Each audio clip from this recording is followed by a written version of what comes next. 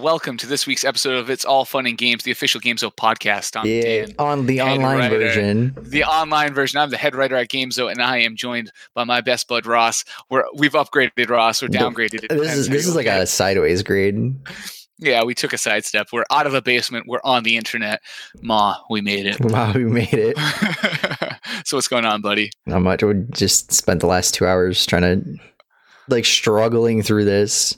Yeah. Dan can't set up Twitch. Dan can't set up OBS. Dan can't set up Audacity or his pricey XLR splitter. So it defaults back to Ross. Please fix this.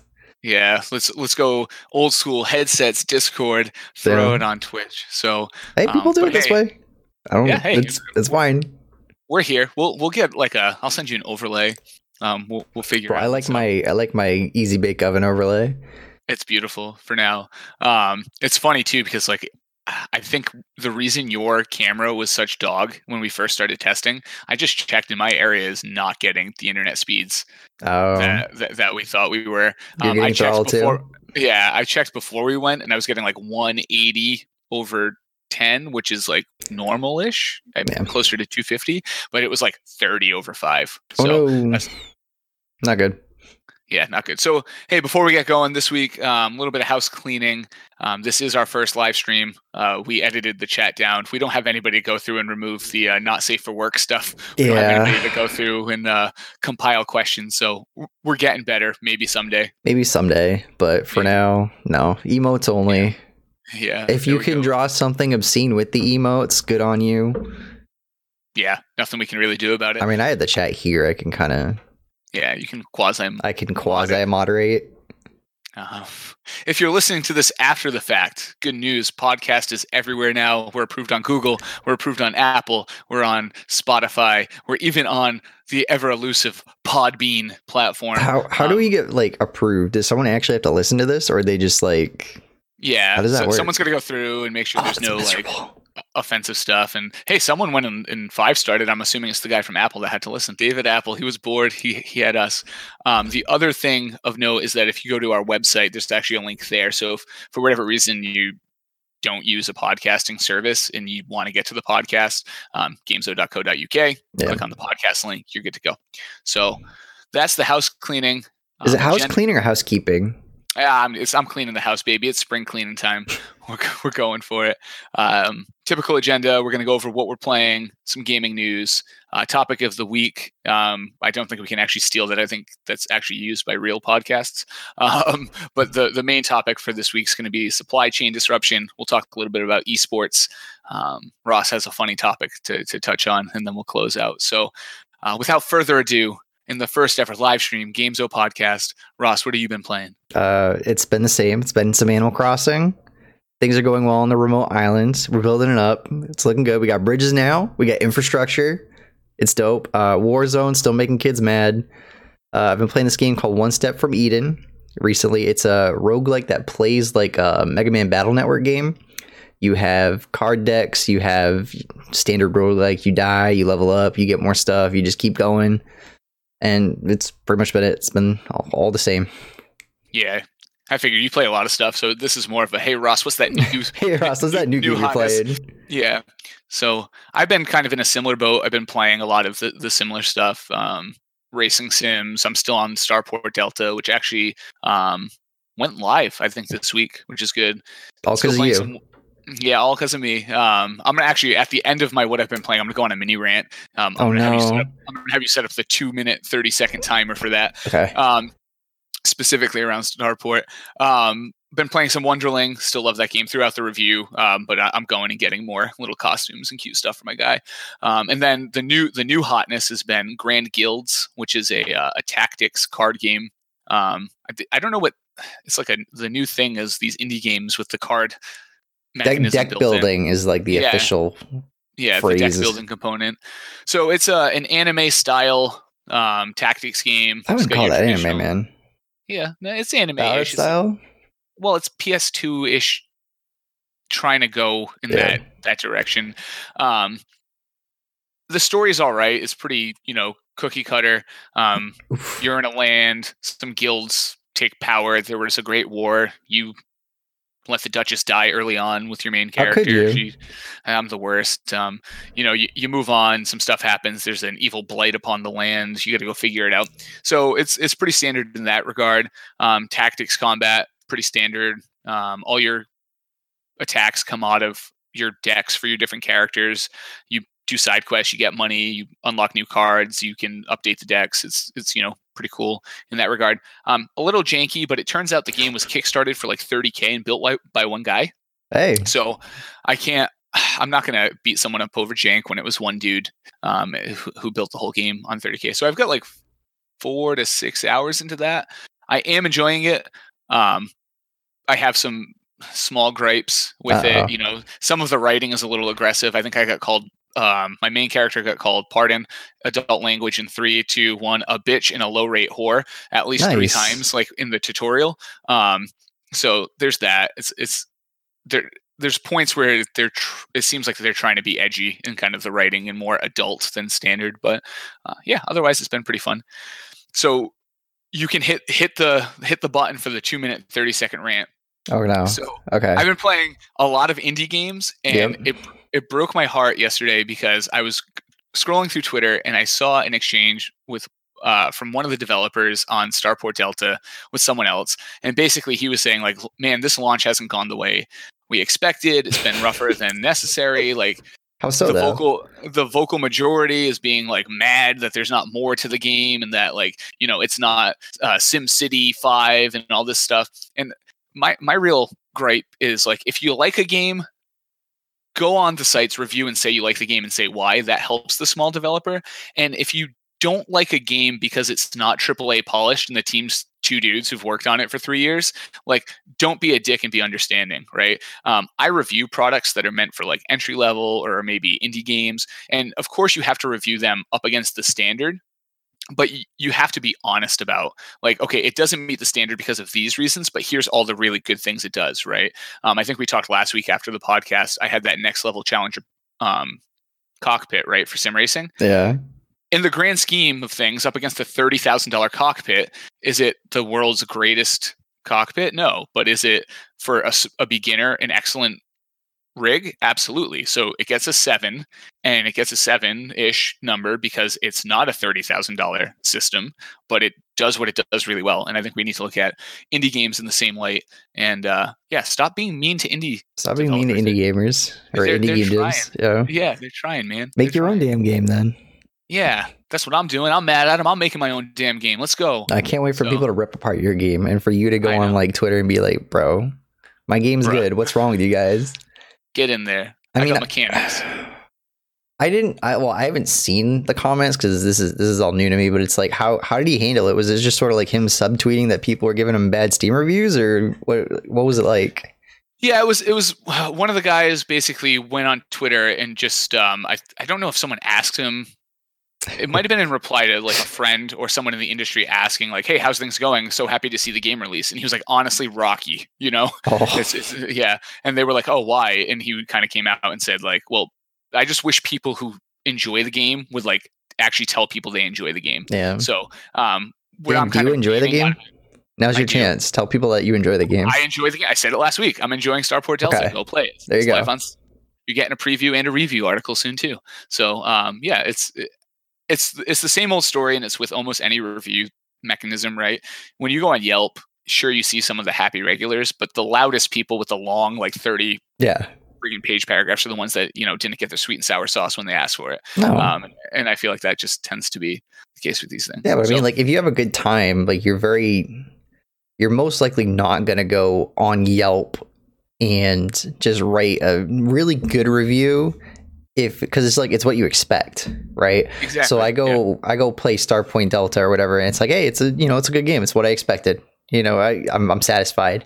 But it's only if the game is awful and it doesn't work and it doesn't launch, or the game is just bad, or it's really short, then you're gonna be like, you know what, man, this is awful for XYZ, blah blah blah, Steam refund. Yeah, and I get it. Like you said, unless it blows you away or it doesn't meet your expectations, you're likely that large middle chunk of people who are just, you know, content and happy with the experience are just gonna be like, cool, yeah, it's why I paid for it, you know. So Please believe I refunded that other game though from the other night. Oh yeah, the Bright Memory game. Whoo, that's what you've been playing. You should have spent 30 No, minutes. I did not want to spend money. I did not want to spend time talking about that, but here we are. Yeah, that game got refunded even though I paid nothing for it. Oh god. Yeah, please believe. I still don't know if it I don't know how I feel about that. I'll give them the plug though. Bright Memory on Steam. Watch it, laugh at it. The game's like 20 minutes long. Yeah, if you want an experience. And it's funny because it's like, yo, 1.0, we're live. Thanks for playing the alpha. We're live now. 1.0, we're on Steam. And it's like 20 minutes long. Yeah, I think that was the thing. Besides it being Dark Souls, besides you fighting dragons with futuristic machine guns, besides you having like samurai cyberpunk attacks, I think the part that really blew me away is I watched you play it for 20 minutes and then it was like, would you like to play New Game Plus? And it's like, excuse me? So, New Game Plus. Anyway, that's more than that game deserved on this podcast. Yeah, unfortunate. So, hey, you have been playing Warzone, though. I know it was your note, and I know when I went to play with you guys the other day, there was a 14 gig update. So there sure was. Okay, so it was a lot of like bug fixing for the most part, but like the main update change that they made was, well, you didn't really play the battle royale mode with us because we usually play plunder because it's more fun. It's the actual fun game mode in the game, but there's something called loadout drops where it just kind of kicks aside all the normal battle royale mechanics where you actually go and pick up guns and you can just be like, hey, I've been playing Call of Duty for 8 months or whatever now. I have all these like level 100 guns, that all the attachments and stuff. I'm gonna just bring those into battle royale, and then you just go mow through people. So the meta for playing the battle royale mode was basically I get a bunch of money, I call the loadout drop, and then I actually start playing the game. Instead of just the normal, oh, I'm going to go scavenge for a good weapon, or I'm going to go do this. It was just, I'm going to ignore literally everything and just get money right now for this. Yeah. So yeah, and I was watching Nadeshot play a lot, and I noticed like the whole game is like, all right, let's frag on these guys, let's get a loadout drop. Yeah, like, get the loadout drop as fast as you can. Yeah, that was the whole gameplay loop. Because it wasn't fair. Well, I don't want to say it wasn't fair, but it sucked for the people that started playing when Warzone came out and they don't really have a good way to level up weapons, and then there are these people that are kind of getting rewarded for having faith in playing the game since launch, and they can just bring all their stuff in. So originally it was $6,000 in game, and now it's up to $8,500, I believe. To revive a friend, I believe it's $4,500 as well. So it's almost the cost of resing 2 of your friends now. Okay. So they've made it more of like an end game goal instead of like a requirement to start the game, essentially. Well, that's good. I think that's what it was intended to be in the first place, but they kind of like they misjudged how expensive it was, or like it wasn't essentially. Yeah, and that's normal, right? That's like you play it in-house a bunch, right? And I think sometimes what happens when games get QA'd and devved in-house is it's the people who made the game and the people who are constantly testing the game that kind of they understand what the end goal is, and they kind of fall into this rut of being comfortable with how it plays, and then it takes outside people to go and break it. Like I'll give you an example. I played a game, Depths of Sanity at PAX, and I came out of the chair and I was talking to the devs and I was like, oh, it was really interesting how you could change direction real quick and flip. And they were like, yeah, we've been seeing that a lot. They're working on making the thing move differently now because it's like just way too fast. You know, we found it through basically playtesting and going to these different groups. And sometimes games go live and people start exploiting and breaking things. I mean, Rainbow Six, when they came out with Outback and everybody was using that glitch through the window, right? Like it's just it's like when you're a DM for Dungeons and Dragons and you have this like very clear idea of what they need to do, but all your friends just focus on this one like generic NPC and they're like, this is actually the bad guy, the whole story, isn't it? You're like, no, I've spent 5 minutes thinking about this guy. Please progress my story. Like, go here. Yeah, absolutely. Among other things in the Warzone update, it's kind of funny because stun grenades were really bad on PC for some reason and not console, and they sort of fixed it a little bit. So what happens when you get hit with a stun grenade is that it messes up with your sensitivity. Okay. So my sensitivity is already really low to begin with. Yeah. So you get hit with a stun grenade and I'm doing like swipes across my mouse pad and you can barely move your crosshair. Whereas on console, and it had something to do with like the weird multiplier for your sensitivity on console being different, it wasn't as bad for them. So like if they hold their stick in a certain direction, they could still move a little bit faster. So that got kind of tuned a little bit, but it's still very far off from what it should be according to social media and the outcry and everything like that. There's two more things that were kind of big. Shotguns, you used to be able to one-shot someone, take out their armor, take out all their health with one shot from a shotgun in certain situations, which in Warzone, not good. Yeah. Especially because you have the extra armor plating to stop that sort of thing, and it just didn't work. Apparently you can still do it, but you have to have a specific perk, which is like stopping power. And then the other thing which I thought was interesting was you get credited for a kill now when you down someone and they rage quit. Oh, nice. So the reason this is interesting is because battle royales have they have this history of just they come out and people love them and people want to develop an esports scene for them, but there's no way for them to do that because they don't have like private servers or anything like that. So what they do is all these community run leagues, like you watch Nadeshot, so he had his community league or whatever. And what they do is they say, okay, we'll go into a game, stream it, and you get points based on your kills, based on how you place. So what would happen is they kill these people and then they would just rage quit and they wouldn't get credit for the kill.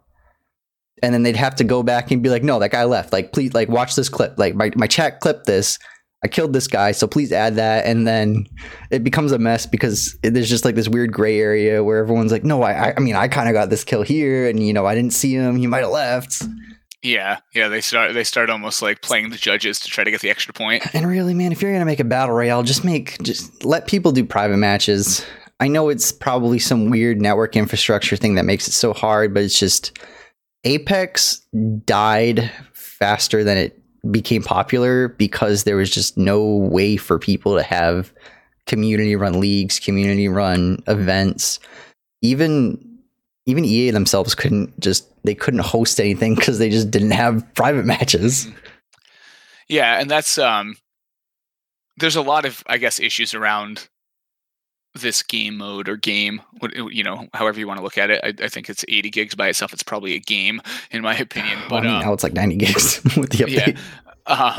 But the way I look at it too is like there's also no ranking system, but there is, right? So there's obviously this. I've been watching Nadeshot for the last week, right? And there's this obvious progression of him getting put against better players throughout the week as he plays, but he's not earning anything for it, right? And he even there's a leaderboard, but that doesn't really count. But he even said, he's like, look, let me be a grandmaster, let me be a diamond, let me be playing for that prestige, that rank, that whatever, and also that coupled with the inability to privately host things, it's like how are you going to generate any kind of competitive scene, community scene, whatever? But it's Call of Duty. All this is like second thought to begin with. Oh yeah, 100%. I mean, they're still fixing stuff with the competitive structure of the base game. Yeah, people have been wanting a ranked system in Call of Duty for like years. Mm-hmm. The fact that there's no like I can't be like bronze 2 or like dirt 4 or whatever in my rank, like people have been wanting that forever. Yeah, and it's just kind of funny that they just don't have that of all games. It's still, bro, my KD is like 2.3. Yeah, or they do the ladders, right? Like the I mean, no one cares about that. Yeah, it's like, oh, I'm 47-3 on game battles gunfight or whatever, right? On GB, yeah. So, but unfortunately, it's the only ranking system that exists, right? Yeah. Right now, is you've got to play that stuff. You got to play the 2Ks and the 1Ks and get pro points and yada yada. Anyway, what I thought was really interesting was, Hi-Rez was sitting around for a while on this Rogue Company game. Oh no! And it's their new BR, and what's it been? I don't think it's a BR. Yeah, it's a BR. It didn't look like it. I got the thing. I mean, you might have the thing. I just watched the trailer a couple times, and it just looked like a 4v4 shooter. You might be right. We're looking this up in real time. Oh no, they're calling it an action shooter. Yeah, I think it's kind of like the Overwatch / Paladin sort of format of just like team v team. Yeah, it's gonna have crossplay. You're a mercenary.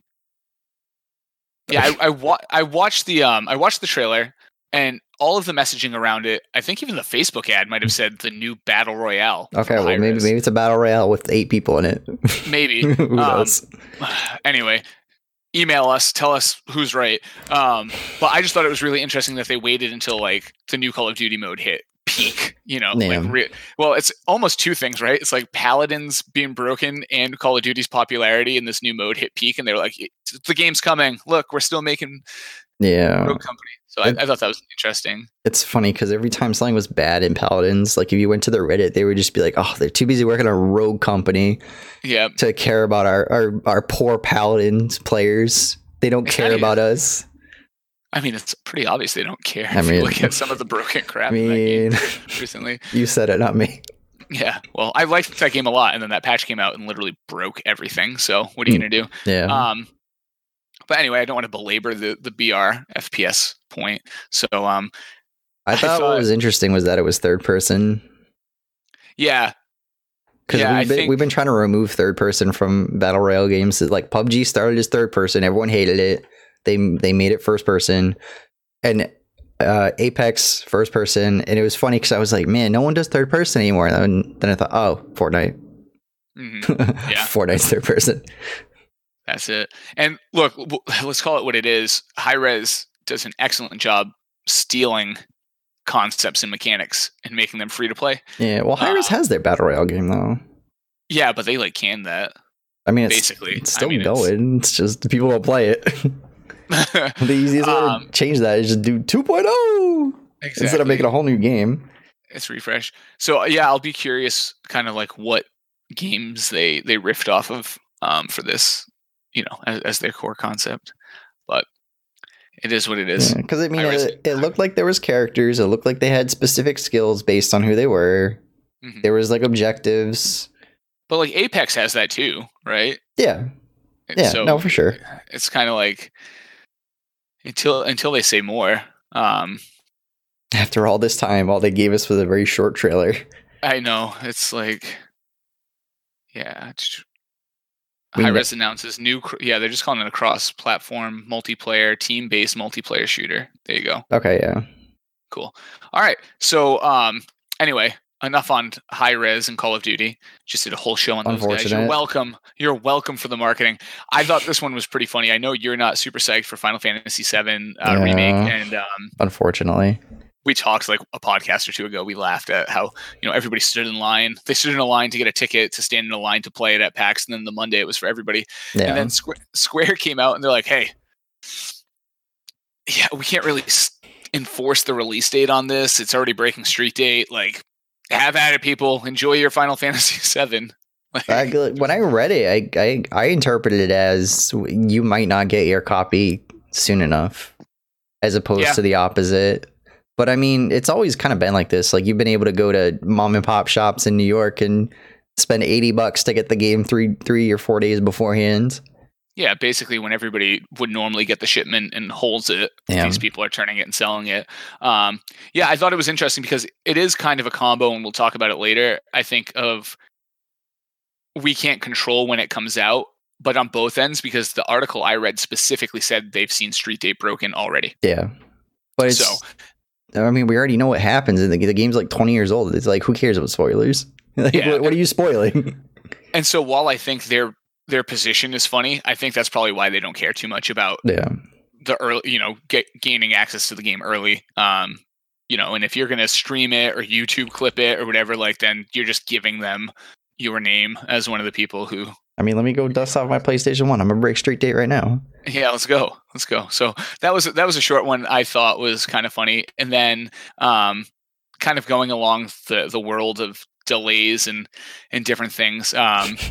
Resident Evil Resistance beta delayed on PS4 and PC. I didn't even know what that was until today. It's funny because what happened was the beta launched for it, and for some reason PlayStation 4 and PC users couldn't find any games in matchmaking. So these people got the taste of it. They downloaded it, they started it up, they're like, yo man, I'm gonna go play some Resident Evil Resistance, I'm excited.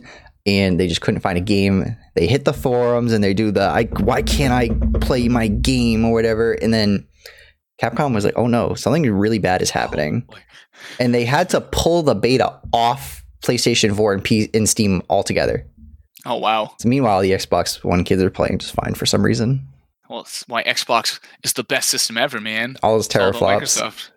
So many the teraflops keeping the game afloat. This is a perfect time. No. So we had the teraflops definition. So I went back. I was right, and then I'll give you the technical. So it's, and again, this just hammers home your point, Ross, of like, this is the most marketing thing ever, right? So they're looking at how many trillion floating point operations. What does that mean?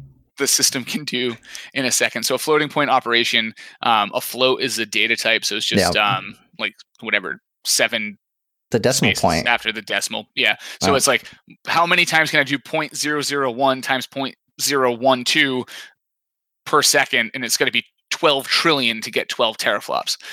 Because graphics are all math based, I guess that's somewhat important, but it's just another like clock rate style thing. So anyway, thanks. It'll still run games at like sub 60 FPS by the end of the console's life cycle. Like whatever, buddy. We've locked at 32. We think that's good enough. So that's good. That's hilarious though. These poor people, they downloaded, they're psyched. Because that's like one dude's like, I can't wait. I cannot wait, And then for people who don't know, the game is, there were games like this before, Resident Evil Outbreak in Outbreak File number 2 or whatever for PlayStation 2. It's an online cooperative Resident Evil game. It's 4 players playing together, and they basically have to like get out of this facility or something like that.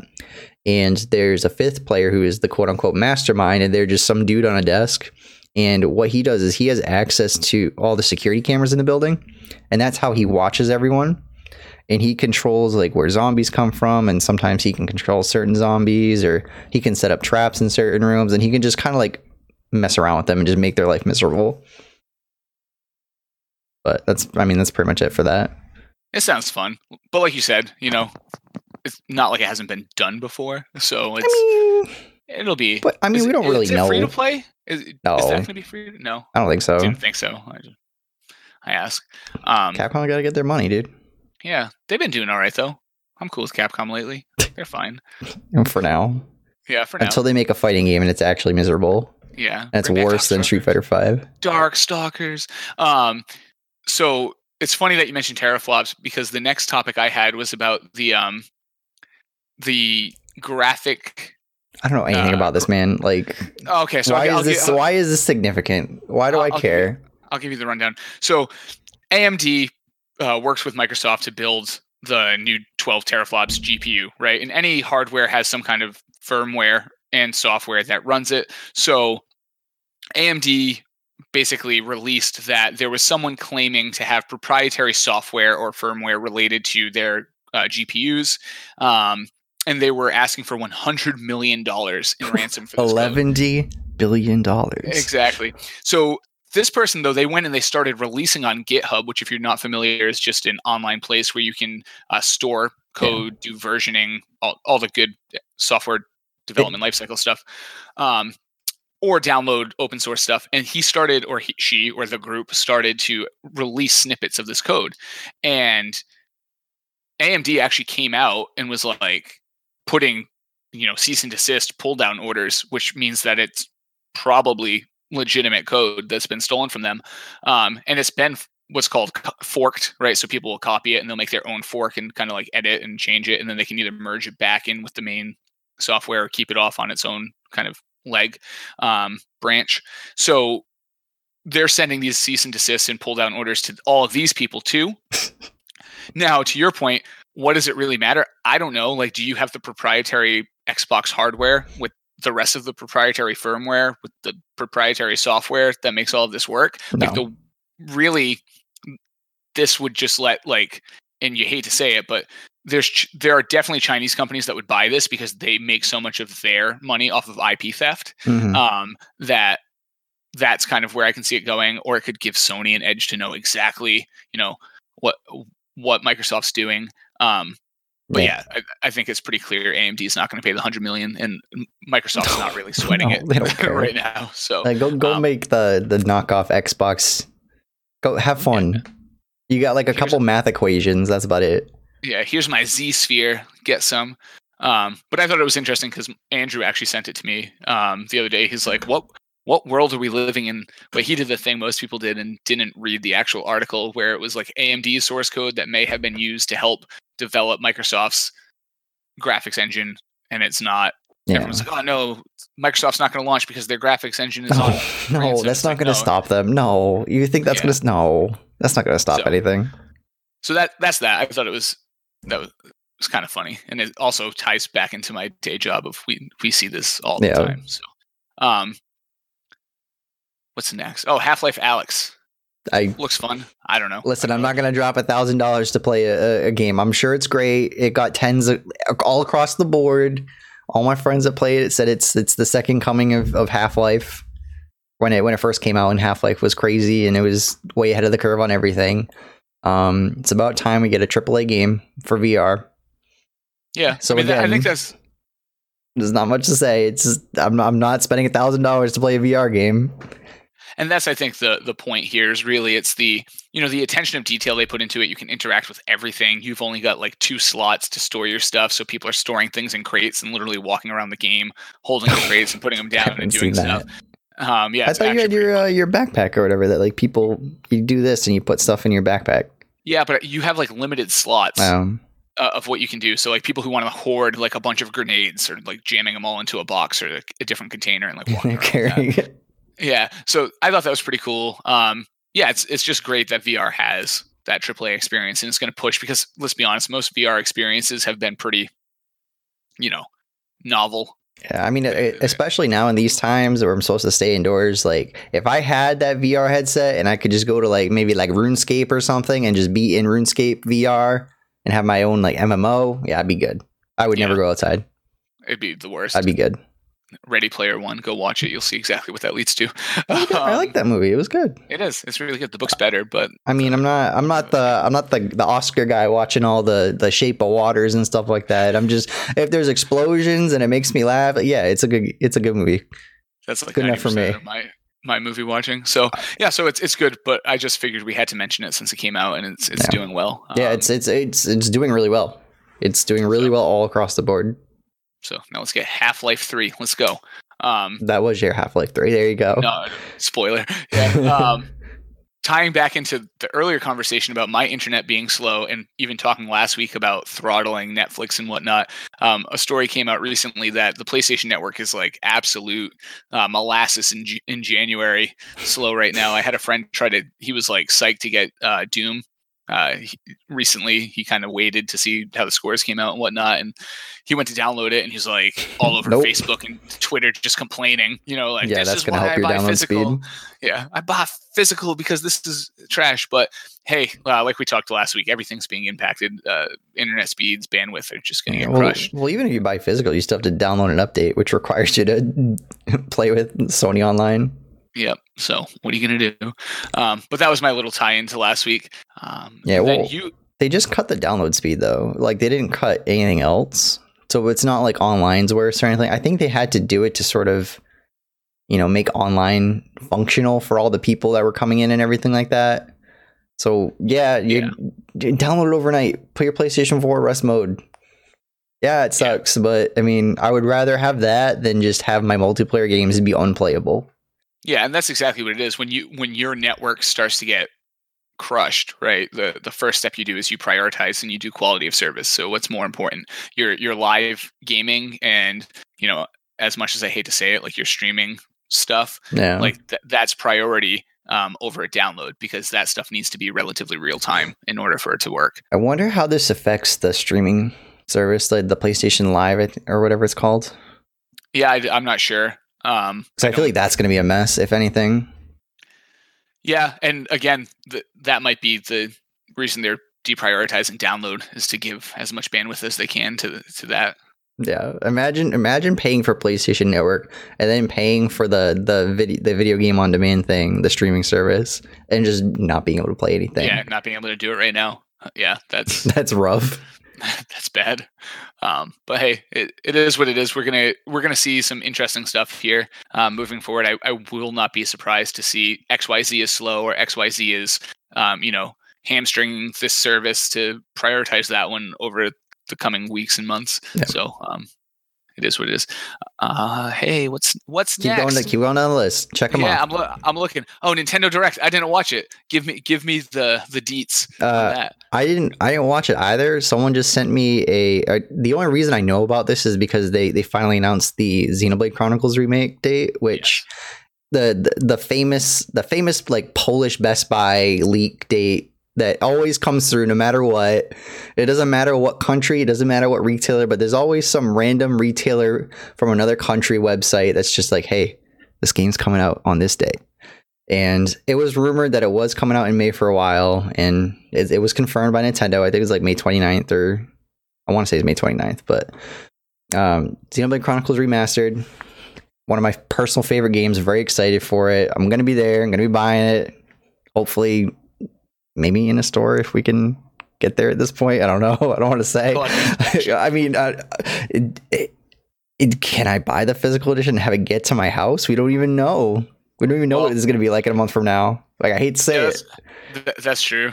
That's true. And it's the other thing too is curbside, Ross. Have faith. Curbside. I can go my trusty GameStop and just get the curbside service like I'm at Chili's.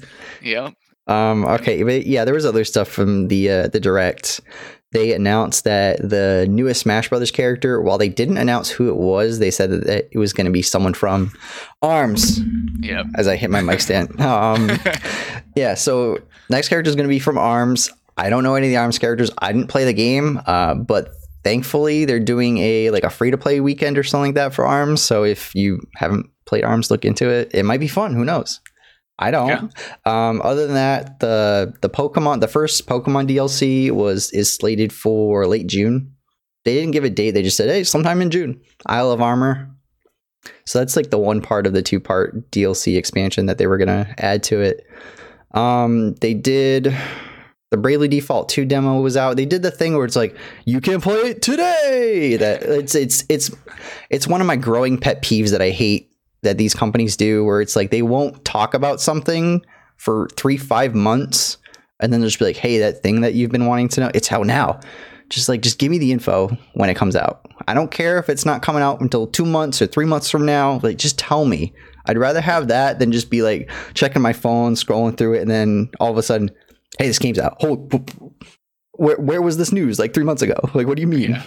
Well, to get the hype going, baby, we got to get you shock value, get you going, Yeah, so they announced, well, they didn't announce, but they talked about the first Animal Crossing event is going to be like an Easter event. It starts April 1st, goes through the 12th, and it's Bunny Day. You dig up eggs, probably get some cool Easter stuff. And then the update after that is going to be for Earth Day, which is the end of April. So, I mean, a game where I plant trees and cut down trees. Yeah, okay. Makes sense. And then what I thought was weird that they did a thing where they're adding more 2K games to the Switch. So they announced that there's going to be Borderlands, BioShock. Bro, I don't care about this game at this point. And then what was the third one? Oh, XCOM 2. XCOM, yeah. Yeah, I saw that. We've played these games on like every platform at this point. I was gonna put that in the notes, and then I was like, why do I care? Yeah, I was like, dude, I've played them all 3, 4, 5 times. Yeah, like I don't need it on the Switch. Burnout Paradise, though. Yeah, I mean that's something I'd play, but they didn't give a date. Just 2020. I'll throw my 5-year-old some BioShock and let her learn. Yeah, and then they Panzer Dragoon remake, old Dreamcast game. Mm-hmm. I'm sure it's fine. Yeah. And then for some reason there's like a Jedi Knights Jedi Academy game that got put on there all of a sudden. And it's like, okay, great, thanks. I didn't ask for this. Yeah, here it is though. But I mean, that's pretty much everything in there. Yeah, it's good. I like how Nintendo does those. So I didn't get to catch this one. I caught the indie one. It was a bunch of like I'm sorry, but the best part was the guy from No Man's Sky that was like, "Hey, it's me, guys." The way he awkwardly looks into the camera and he's like, "Nope, hear me out. I promise it'll be fine this time. I've got a new game." Yeah, and it's like you just see the numbers. And dislike. Yeah, I'm out. Hey, No Man's Sky is fine now. In all fairness, that game is great. It's great now. it ended up being really, really good. After like the second update, I was like, damn, man, if they would have just launched with this. There's a really good video that details all of this from the Internet Historian. It's like a really famous YouTube channel, and he does like this like 1.5 hour long video on it, and it's really informative, and it's actually really good. Highly recommend watching it. You gotta put the link below, man. I ain't putting no links below. I don't got time for that. So two more things before we talk about supply chain, and we've alluded to in multiple topics the supply chain issue, but you had something about the Final Fantasy 14 team. Oh yeah, with all the COVID stuff going on, there's a very infamous housing problem in Final Fantasy 14 where it's very hard to get like a plot for your house. So you have to essentially like wait for people to get evicted because they haven't logged on long enough, and the devs just froze that for now. So cool. So they think like, oh, people aren't going to log on Final Fantasy 14 because there's more pressing matters with all the COVID stuff going on. When it's kind of the opposite. If anything, yeah. I'm going to be on Final Fantasy 14 a whole lot more. I was going to say spoiler, more people are going to log in, but hey, get some rent relief going for these folks. I think it was more so people just didn't have a job or whatever, so they couldn't pay the sub. So I think it was more to do with that. That's good. That's nice. I think more, and you're seeing it, right? Like tons of games are going free to play. I just got a thing. It's not game related, but I had the F1 TV Pro, and you can watch like all the races as they go on. You can watch on board the cars. You get all the data analytics if you want it. You get Porsche Super Cup, F2, like you get all this stuff involved with it, but everything's canceled. So I got an email the other day from F1, and they're like, hey man, it's free through June. Enjoy the backlog of stuff. Just watch it. We're not going to charge you. We don't think the season's coming back. So like I'm seeing more of that both in media. NFL did that too with the NFL Pass, which I don't know. I don't know if it's still free, but for a while it was free and you could just kind of like watch whatever. Yeah, and I think that's good. And even if it's just a 3-day weekend to expose people to a game or give them something new to play. I think Football Manager. Yeah, my Football Manager playthrough is pretty sick. It is. Check it out. It's on this channel. I would not recommend it actually. Please don't watch it. It's rough. Had me laughing. It's funny because this is gamezo.co.uk, and I'm just like, bro, I know literally nothing about soccer. I know. Like I don't know any of these formations. I'm just go play. Go play. Go kick the ball. That's all I know. Play soccer. Let's go. And then in actually other since we're on game necessarily related news, you had put into the notes that Horizon's getting a comic book and Castlevania is getting renewed for a season 4. I love that. Honestly, I love when games have comic books. I read like the Darkness comic books, that new game. Drone Swarm I did a preview for. They have a comic book done by like Michael Bay's comic book studio. Drone Swarm? Yeah, it's an awesome game. Don't have time to talk about it. It's not out yet. There's a preview. Go read it. Go read it. Good plug. But they have a comic book and they're doing all of the story like in comic book form, and they're using the same art to do the cutscenes in the game, but the game's way more focused obviously on the gameplay, and it's a tactics game. So that type of thing. Same thing. Castlevania, the anime is awesome. 17 plus. Very gruesome. Yes, not. Don't watch it with your kids. Absolutely not. But it's really cool, and seeing that property get more play, publicity, and hopefully pull people back into the games and play it is really cool. Yeah, they're good games to play. Yeah. Exactly. The Horizon comic, it's slated for July. There's supposedly going to be like a prequel comic for Comic Book Day, which I think is May 2nd. Okay. Does that sound familiar? You're the comic book guy. It's in that time. Yeah. So apparently there's going to be a prequel comic around that time. But other than that, there's really nothing else. Like I was trying to find who was doing it, who was behind it, but again, I don't read comics. I don't know any of this stuff. It can be hit or miss when you do game related, because sometimes you get like a really good writer pair, and sometimes it's like just thrown out to the lowest bidder, and that's why you have like some really good comic books related to video games, and then some other ones that are just kind of like. So We'll see. Hopefully it's good. The Horizon story is good, so any more of that world is positive for sure. So main topic. Supply chain disruption. There's a few things playing in here, right? Okay, break it down. So we have Resident Evil 3 supposed to be coming out, right? And they've come out and said, hey, and this ties a little bit back into the Square Enix as well. Yeah. But Resident Evil 3, they came out and they said, look, definitely coming out when it's supposed to. Definitely going to be able to download it digitally. We have no control over when the disc is available, right? Like there's shipping freezes.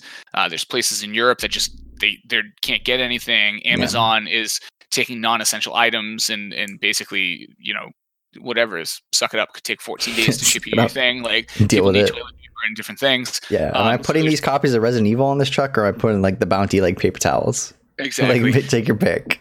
I mean, some people love Resident Evil. It's essential. You're right. So there's that. There's the Square Enix component, which is, similar. And then there's the whole next gen component, right? Which we talked about it when we talked about the teraflops last week. But there's this fear that these systems are going to get delayed. And from everything I'm reading, likely not delayed, but probably scarce. Yeah, that was kind of what I was thinking.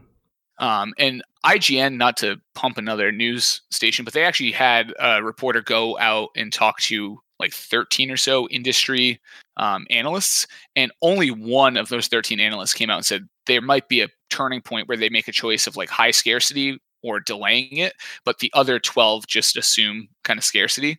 And I was reading a Forbes article that was generally about kind of China's impact on manufacturing technology and how far behind they are, and it's kind of a similar statement there, which is like everything is just behind. China was shut down. They're such a big global player in that market. They have access to the metals. They have access to the all the stuff they need. They have the expertise and they have the manpower to build this stuff.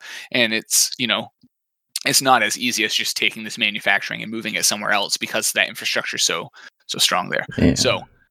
Well, in all fairness, China was the first one that was getting hit, and now they're kind of the first one that's sort of, getting, I hate to say better, but, things are slowly getting back to normal for the most part. I'm about to drop like the most big brain point on all this, and I think after seeing what happened with all of like everyone just storming their local supermarket and grabbing toilet paper, I think we learned from PlayStation 4 and Xbox One that if it's scarce, I think that's ultimately better for you in the long run because you're more inclined to buy it when it's there. So you and I both worked in games retail around when they launched in 2013. And what was the story? It was always, do you have PlayStation 4? No, but we have tons of Xbox Ones in stock. Mm-hmm. And whenever there was a PlayStation 4 in the store, it left immediately because, I'm not going to see this for like another 2-3 weeks. Yep. Right. So I think it might actually be good if they're scarce. I think they'll sell a lot better I don't want to say the long run, but I think you'll have a higher ratio of units that get sold as opposed to units that are just sitting in a store if they're scarce. So where if you're just stacking 10, 20 per store and like people are going to want to buy it, but if they're there, if I know I can walk into my store at any point and buy it whenever I want, there's not really an incentive. The incentive is more so like, I want to play this game. Like, okay, now I have to get this console. Like when the Switch first came out, it was hard to get a Switch. And I remember I bought my Switch because I was in a Target and it was the last one there. And I'm just like, might as well do it now because the Switch came out in like March and I only wanted to switch to play Xenoblade Chronicles 2, which wasn't going to come out till December. So I was just like, I don't care, man. I can wait. But there it was, last one right there. And I was like, hey, might as well play Zelda. Well, everyone likes it. Why not? Let's try it.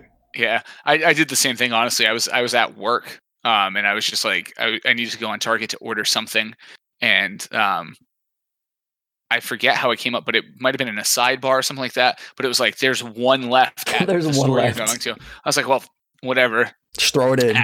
Add it in with the toilet paper. Daddy's got to switch, So yeah, I get that, and I think Nintendo's proved this out as well, right? Which is they do artificial scarcity, and then it works.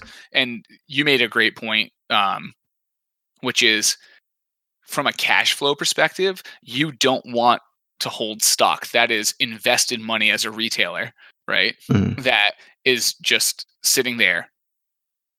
You don't have that to spend until that product moves, right? It's not liquid. It's stuck, right? So from a retailer standpoint, scarcity is good because you're always going to move the units, holding onto inventory.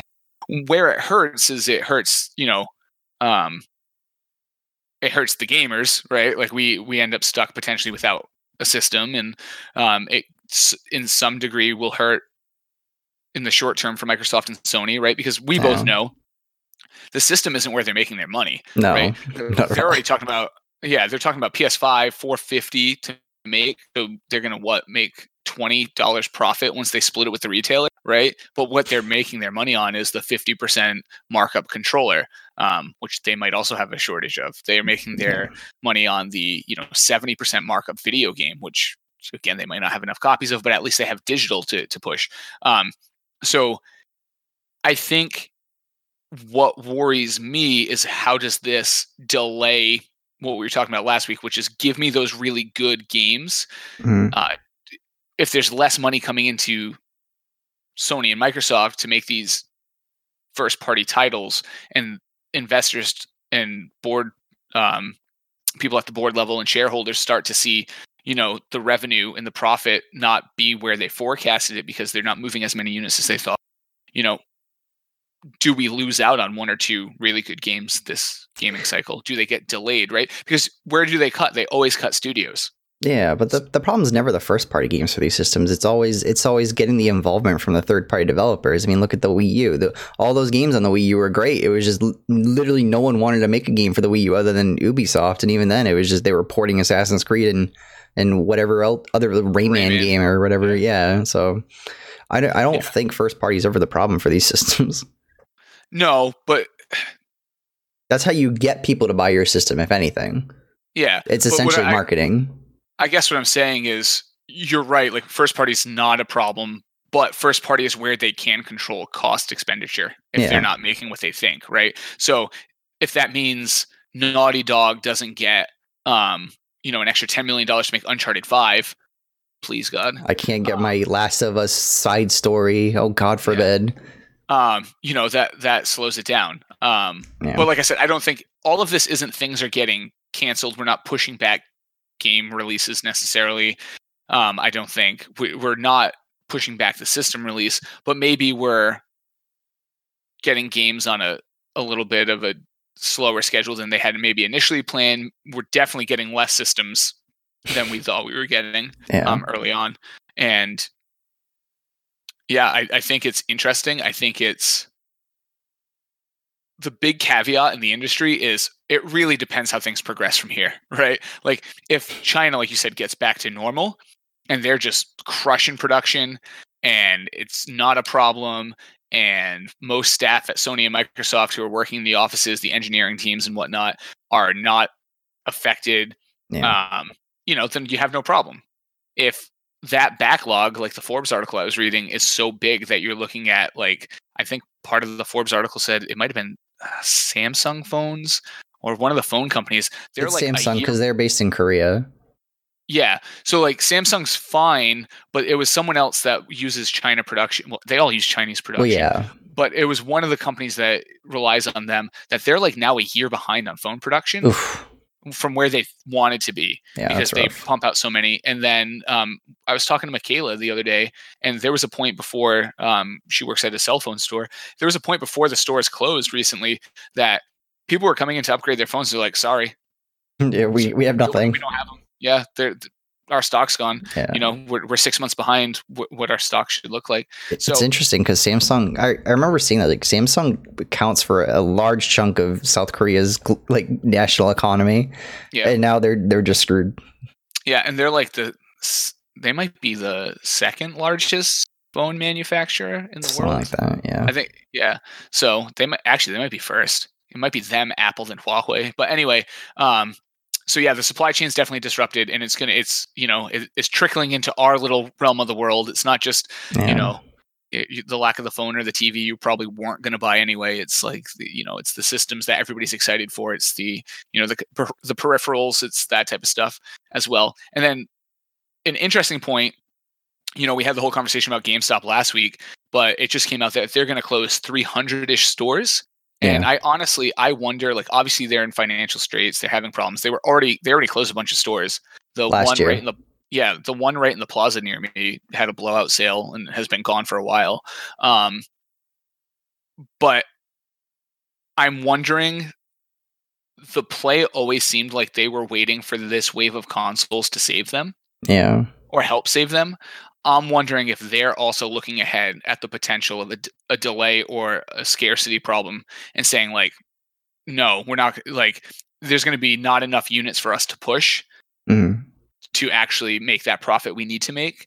And I know this is impacting other industries. In my industry, in the financial space, even though I'm on the technical side, but there's a regulation that's supposed to be coming down the pipe for a certain size of firms the end of this year. And our company, we projected our profit based on signing up those phase 5 firms. And now what if the regulators move that date, right? Like now you're changing everything. So I could see that 300 stores is a lot. I could see them seeing this global issue and this potential for scarcity or lack of product and saying, okay, we need to recoup in some way. Or it could be completely unrelated and they were always going to close 300 stores this year. I think that was more the case because I didn't really dig too much into the financials, and it's well beyond my knowledge in terms of scope or whatever. But they did their release, they released their profits or whatever for the quarter, and they ended up like netting like 20 mil or something like that. And I think the mindset is like, we can keep this going as long as we operate really lean and we close stores as is. I don't think it really had anything to do with the virus or any of the current climate. 'Cause I mean, I always hate to say this, but this can't go on forever. Like this whole thing can't go on. Businesses can't operate looking a year down the line and still think that things are going to be this way. It seems really irresponsible. No, but I think if you're that business, you have to, any retailer that's going to be selling these systems, you have to not look so far in as what if this continues into launch phase, right? That's another thing that we didn't even remotely talk about. We're talking about supply chain, but what if this thing continues on through the end of the year? Oof. And like if people can't go to stores and you curbside pickup for your console. Exactly. Like that's a rough situation that I think everybody's discounting. And that's why a lot of these analysts are saying like, as of now, if things progress the way we think they will, there should just be scarcity, whatever. But as a business or a large business like that, you have to look at the ramifications of what did the period of time that has passed cause, and how does that play out and affect us in the future, right? You have to use kind of the current history and determine what that does and project it out in that way. So I guess to circle back on it, do I think that production is or lack thereof is the reason that GameStop decided to close 300 stores? No, but I can see some guy walking into a meeting and being like, hey, I know we're say 50 of these, but no. You know what I mean? Like I could see it being the death knell for a small percentage of those stores where they said, no, we have to do it. Or it was just the cherry on top that really pushed the decision across the line in the boardroom. Like, yeah, hey, for sure. The profit, here's whatever. And also we have to think about this thing that was supposed to save us isn't going to. So interesting times. I just want my PS5. Just give me the PS5. I just want my PS5. I need my cheap ray tracing device. Bring it on. Bring it on. Hey, that's why I got a PS3, man. It was cheaper than a Blu-ray player.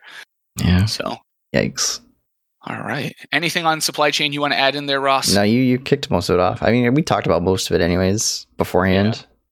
Yeah. That's how this usually works. Like most of the news is always related to this one like overarching topic, and we end up talking about it in other places first. So. The only thing that I would think of is that it would probably mess with the production of these consoles because you're trying to ship all these like materials and stuff like that to the manufacturing plant or whatever, and that's kind of the only thing I can think of. But I'm like, I don't imagine a bunch of consoles just stacked up at customs, waiting to like, oh, we can only put one box on each truck, we got to put all the paper towels on this truck and all the baby wipes on this truck, and okay, I can only put one PS5 on this truck. Yeah, I don't see that either. I think it's all of those other things we talked about, is getting the materials to the factories and having the number of people and the bandwidth to build these things. And then, there is a logistics backhaul. So I don't think it's anywhere sitting in customs or like we can only put X amount on the truck. But it's just like logistic logistically speaking, these companies that ship this crap are way behind too, right? Yeah. Like they're busy, they're getting crushed, they're moving stuff. So it'll be interesting. Plus, if there's actual people in these manufacturing plants, you can't have them there right now because the governments in certain places are just like, no, stay home. What are you doing? Exactly, can't do it. I just shipped out some art to get custom framed, and I got an email. They're like, we have people there to receive and put your stuff in the vault, but we have no one to frame it. Yeah. So it's gone forever. Yeah, I'm never seeing that back. Scotty Young original, not going on the wall anytime soon. So you don't have any room anyway, so you kidding? I mapped it out. I do have plenty of room, so I got good stuff going. But cool. So that's the topic. Esports news was pretty, I guess, short or interesting. Again, we keep harping on it. Everything's moved to virtual. Everything's online. The LANs are gone, but the events are continuing online. Everything's great. NASCAR and IndyCar are doing things on Fox still. That's cool. Fox is embracing the digital. As my quick point or whatever that I'm going to add to it. It's just I might as well do it now. Fox Sports are so starved for content. They dragged like 8 random NFL players and they're making them play like a Madden tournament. Yeah. It's it's that bad. They're seeing they got really good viewership, and I wrote a quick article about this. They got really good viewership on the NASCAR thing, right? They got like 1 million people to watch. It's the largest, most watched televised esports event ever. Yeah. Take that, Disney XD in your Overwatch League. Whatever. It's interesting because I imagine Fox Sports has like an older demographic than ESPN does because it's kind of like, I hate to do it, but it's like the right sports network and ESPN's like the left sports network kind of. Way to politicize. Sorry, but stick to sports. Stick to my esports. I don't want no politics in my esports. But yeah, no. If anything, I think ESPN would do this, and it's always funny when ESPN streams like video game stuff because there's always people in like the Twitter comments like, I don't want to see some pasty white kids playing a video game. I want to see my sports. Yeah. It's actually, what's funny is I'm seeing a lot of it's anecdotal, right? But a lot of people are like, hey, my dad used to call me after every NASCAR talk about, and my dad called me last weekend and started talking to me about the eNASCAR thing, you know? Yeah. And like, to him, it was just whatever. It's like I said last week, it's cars going around the track. It's professional drivers driving them. Yeah. You just can't die. Yeah. Well, I mean, you can die doing anything, but die of dehydration. You're much less likely to die. So that's interesting. Because opening day was supposed to be this week too, and it got called Nopening Day on Twitter. So it's gonna be interesting what baseball does because that's just my poor 91-year-old grandfather. All he does is he just watches the Red Sox game like every single day because God forbid baseball just runs 6 hours a day because those games are so damn long. They are. So I don't know what the hell he's going to do now. So I guess they're probably just going to play back whatever old game is cool for the day or whatever, because Lord knows they have tons of history. That's what a lot of things are doing. UFC is doing like old fight cards. Oh no, they're still going though. Dana White shaking his fist at everyone. He's trying, man. You're all wimps. They can't, but he's trying. So it is really interesting, and it's funny, like you said, to see they're just grabbing like 8 dudes and but it's okay. So the only people they've announced so far for it's Michael Vick, which is kind of weird for Fox Sports considering he dogfighting, and then Matt Leinart. Yeah, right. Okay. Well, and I think he works for Fox Sports because I know he's doing media stuff now. I think he's doing media stuff for like NCAA stuff because that's when he was relevant, was college football. But yeah, Matt Leinart, old man playing Madden. Michael Vick, older man playing Madden. And then there's Derwin James from the Chargers, safety. Okay. Exactly. Okay. That's what I meant when they just pulled random people. It's not like they had like, we have Pat Mahomes, we got Russell Wilson. Tom Brady's gonna attempt to hold the controller. He can't figure it out. He's drinking he's eating avocado ice cream on the side. He's not paying attention. He's got cucumber juice. Yeah, he's got his cucumber juice. His hot wife showed up. That was the requirement. We only allowed him if Giselle showed up. Typical. So, but for actual esports, I was gonna say it's good. I like the cross. Only going to get more interesting as people are starved for their gaming content or their I'm starved for my sports content already, man. I know there's not enough to watch. There's no basketball, and the 2K League is so jank. I hate watching the 2K League. It's so bad. It's so bad because I don't know if you've ever watched the 2K League, but It's basically 5v5, and each person controls one character. But the characters' names are just because I've said this before. These people are new to esports, so they have names like Straight Gunna 187XXX and stuff like that. And their character model is like a 6 foot tall guy with like a giant pink afro, and it's like I can't take this seriously, man. They shouldn't allow that. They should definitely have like standards. Yeah. As far as like naming and character stuff. It's funny because back in the 90s, the NBA had like a dress code or whatever to try and clean up the game. And I feel like 2K kind of needs its own clean up the game thing for a visual standpoint. That's exactly what it sounds like. So interesting stuff. All right. So other esports that aren't sports related. So we had, I'm going to butcher this, but there was the League of Legends player Wei Yan. Yeah. Banned for 2 years for allegedly throwing games, fixing matches. Allegedly. For legal reasons. Allegedly. We talked about this a bit before the show. I feel like this is one of those standard, like, I want to call it a Pete Rose thing, but like he was caught. But it's that kind of thing. It's like, hey, look, we don't care who you are. Like, you're going to get smacked. Don't do this. Yeah. So, it is what it is. They tagged him for like 2 years. 2 years, 3 million. Well, whatever. Okay, so he got banned for 2 years, and the club got fined $3 million in Chinese money, and it ends up coming out to like $420,000 US. Okay.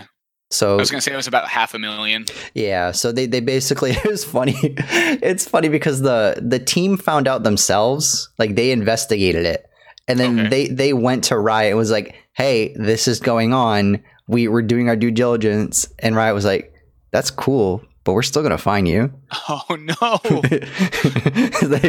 they basically narked on themselves and paid for it. Wow. So basically what they did, what Riot did, is they went out there and they said, hey, don't throw games because we'll do this really bad thing to you. And hey, teams, we're going to de-incentivize you to report to us when your players are doing sketchy shit. Yeah.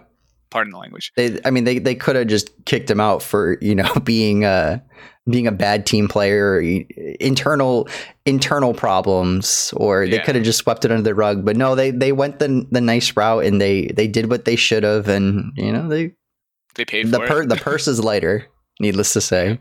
Damn, dude, hate to see it, but it's funny actually because Gamezo, to plug, Gamezo actually has a really good article on this. Gamezo actually has the most detailed article that I could find on this. See, baby. The leading scandal reporters on esports. But it sounded like he went home for like the spring vacation or something like that, and he got a bad beat playing cards, and he was gambling, and he lost a bunch of money. It's the classic I lost all my money gambling, and now the mafia wants me to fix the game kind of thing. Oh yeah. But instead of the mafia, it was like his friends or whatever. Damn, dude. Damn, it happens. Speaking of the mafia wanting you to games, with all of this going on, Nevada has approved betting on the CSGO ESL Pro League, so casinos can now take action on esports, specifically CSGO. They are limiting like the action. You can basically bet on what team's going to win a game. You can bet on like tournament winners. They're kind of limiting like how much input a single player could have, because a lot of times you end up with these like really specific bets, like who's going to have the most kills, right? Like what's going to be the first team to fall into loser bracket, who's going to win the pistol round, who's going to have the higher ADR, like exactly. Yeah. So that type of stuff can be fudged a lot easier by the players to like move the line for them, right? The win a game, lose a game, it's a little more obvious if somebody throws. As we just, it's really hard for me to see this, honestly, because Counter-Strike has had a really bad history of gambling. There's this his name escapes me. I want to say it's Swag, and I hate that I'm saying this, and if I'm wrong, I'm gonna be really mad. But there's this player that his team got banned for match fixing, and he's arguably one of the better players in all of Counter-Strike right now, and he just can't play in any of the competitive leagues. But Counter-Strike itself has had a really bad history with betting. And even before this, Counter-Strike, if you watch any tournament, if you watch any stream, everything is always sponsored by some GG.bet, bet.ru, csskins.tv, TK, like it just drips of shady, and it's just dripping with, I don't really feel comfortable with any of this. But the way they did it, they always gambled through skins. So I've never done it, but Counter-Strike skins can go for an incredible amount of money. Like a knife skin can get you $300 or something like that. They recently added glove skins. So now when someone's holding a knife, not only do you have a knife skin, but now there's like different colors for your gloves. And now the gloves are going for a lot of money. So what these people would do is, instead of actually betting money, they would bet their skins, and the skins have like a dollar amount anyways. So it's kind of like some gray area that they can circumvent. So now all this is just saying that, oh, I can actually just bet real money and just forget the skins. But there's always been, there's been all these different betting websites. There's been like pick'em apps, like Strafe, I think is the main one for esports, which is, it's actually fun. I've used it before, but obviously you don't spend money. Yeah. I think I want to say like DraftKings had like an esports one at one point. It doesn't surprise me, man. DraftKings tries everything. Else. You can DraftKings golf, like it gets insane. So yeah, I thought it was funny. I just thought it was, I guess funny or serendipitous that, like, as I was digging through the esports news, I was like, oh, a guy got banned for throwing games. Yeah. I was like, probably related to gambling. And then the next thing I see in the search is like, hey, Nevada's going to let you gamble on games. It's like, oh Lord, what are you going to do though? Yeah. Can't control. It's just, you can't control it. And it's really, I don't like it because it always adds that element of whenever something weird happens, or whenever like we have a really good like underdog story, there's always going to be that, well, what if it was fixed? And there's always going to be that, because there's always going to be some illegal betting site that people are going to use. But now that it's like actually sanctioned, now it becomes even more in the forefront. And now it's even easier to fix a game, because there's going to be even more people wanting to put money into it.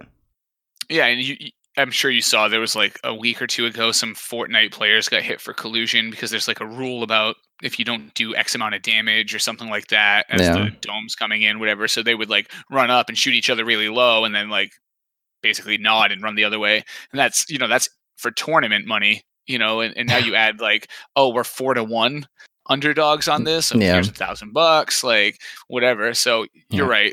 It's just for Pro League for Counter-Strike. So the betting lines are never really like that crazy. Like if you've ever watched a Counter-Strike Pro League game, the betting lines are usually like within, they're relatively close to one another. So it's never this random team that's like a 16-1 or a crazy payout. So the payouts are usually pretty close, because they're all in the same league. They all have to be like an S tier team. Okay, that makes sense. Yeah, it's for Pro League, so they're probably like, not like you and me are gonna go match fix a Counter-Strike game. Go download Global Offensive, Dan. I have it. Well, all right. Well, here we go. I've had it for a while. All right, let's go fix some matches. Let's go fix make some money. Speaking of folks making some money, and we had that long conversation about like how big mobile gaming is and other competitive mobile gaming. So I thought this one was pertinent for a few reasons, actually. First off, it's a mobile gaming esports team called Tribe, and they just went through and they got a seed fund. So that's not really that interesting necessarily that they went out and grabbed $1 million to start an esports organization. It's a hot investment. In these current times, it is. Yeah. After we talked last week about Reciprocity folding, because they essentially couldn't do that. They could no longer raise it. Yeah. So now with the market uncertainty, it's a little strange, but I guess the mobile stuff's still moving pretty good. I mean, it's in that part of the world, there's such population density and so many people are playing and watching the games. Maybe it makes more sense. And, but this is a Western team. Yeah. But I mean, they're going to be playing in those arenas, right? And I hate to say it, but like $1 million isn't that much money. Yeah, that sounds in the really grand bad. scheme of things. When you have just one NBA player. Yeah, and that's what I mean. Like you see startups with like vaporware get $1 million in seed funding because the idea is good. It's not a ton of money. But what was interesting is you mentioned it, right? Like the people who invested, it was NBA players, WWE superstars, Cesaro. Yeah, on top of other things. So Everybody's still trying to get in. I feel like it's been 2 years and it's like 50 Cent starting an esports team, and it just continues in different ways. It's funny you mention that, because I was scrolling through Twitter like 1 or 2 days ago, and I see NRG, and they post a video with like, NRG signs DeMarcus Cousins, NBA star, and then I'm watching and I'm like, so DeMarcus Cousins just threw like a couple $1 million at him. Yeah, it's essentially what that is. And the video is just like him on a couch, like with his Xbox One controller playing. He's wearing like a bright green NRG hoodie. It's like, I'm part of the squad now. And then the Steelers wide receiver Juju Smith-Schuster, he's FaZe Juju all the time. And then whenever FaZe does like a tournament or something like that, FaZe did like a Fortnite tournament or whatever for community, and they had a list of all the players, and it was funny because there was a team with Juju and they didn't call him FaZe Juju. They just called him Juju. That's awesome. I love it. Yeah, I think that's a funny thing I see all the time. Like I forget who I saw. It's the 2020 thing now, where like athletes used to want to be like rappers and stuff like that. Now they just want to be esports stars. Yeah. Actually, do you watch Ballers? No, but I want to see it because it looks really cool. It's so good. I finish it, the whole thing, but there's actually an entire story arc where one of the athletes doesn't want to sign his multi-million-dollar contract because he wants to start an esports team. Like he like goes through and he like plays and tries out for like a pro League of Legends team. That's or whatever. So funny. Yeah, and then like he's really good, but like he's not pro good. Yeah. And then so he's going to try to like sign his own team, and yeah, it's hilarious. I think the series ended 2019, so like they were on it. It's a very poignant show. It's got The Rock, so that's all you need to know. But really good stuff. Cool. So I think that's everything for this week. First live stream. Yeah. I don't think it exploded. It probably did. It probably at some point. We'll find out when I hit the end stream, and then I go back and watch it, and I just like I had the wrong thing up, and it's gonna be. We're not gonna be able to actually salvage anything off of it. I wasn't actually recording. Like something wrong. Something's gonna go wrong. I'm not surprised. It always does. It always does. Your computer will explode. So awesome. So in closing, I'm Dan. My little. I have all of the. See, I set all that up. It's all under there. Dang. Gamezo.co.uk. It's up top. Go to that. We do these Sundays. Comes out on podcasting services Mondays. It's everywhere now. We're bigger than Oprah. We're bigger than Oprah. Ross has got his thing down there if you want to follow him.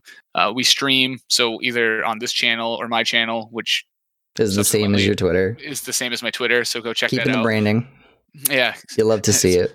I'm a shill for the brand. Get your Bitwise Dan hoodies at Bitwise Dan forward. I'm just kidding. I don't have a website, guys. Yeah, so that's that. Ross, anything you want to throw in there before we hit the end button? We did it all. We did it all. Favorite. No, please don't do any of that. I don't care. Well, I mean, actually, good call on the podcast if you're listening. Oh yeah, on the podcast itself. I don't care about my own Twitch channel. Don't follow this.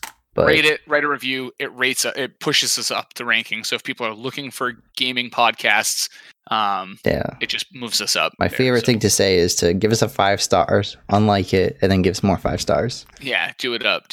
Hey, I was on closing anecdote. I was on the Apple Store listening to and subscribing to our podcast, and we were recommended alongside Podcast Beyond from IGN and Giant Bombs podcast. So right there, man. Number 3.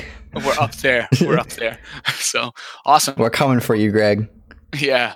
He's got his own thing now. He's not even at IGN anymore. Oh. He's like, kind of funny, bro. Okay. We'll delete this part off the audio recording. I'm coming for you, Greg Miller. I'm coming for you. All right, man. So play us out. Hit the end record. I don't have like a cool, trendy like. Oh, you don't have. I don't have royalty-free music to play. So this is where you usually do something. God, in closing, do we? No, I don't have anything. No, that's it. Thanks for watching. Bye. Cool.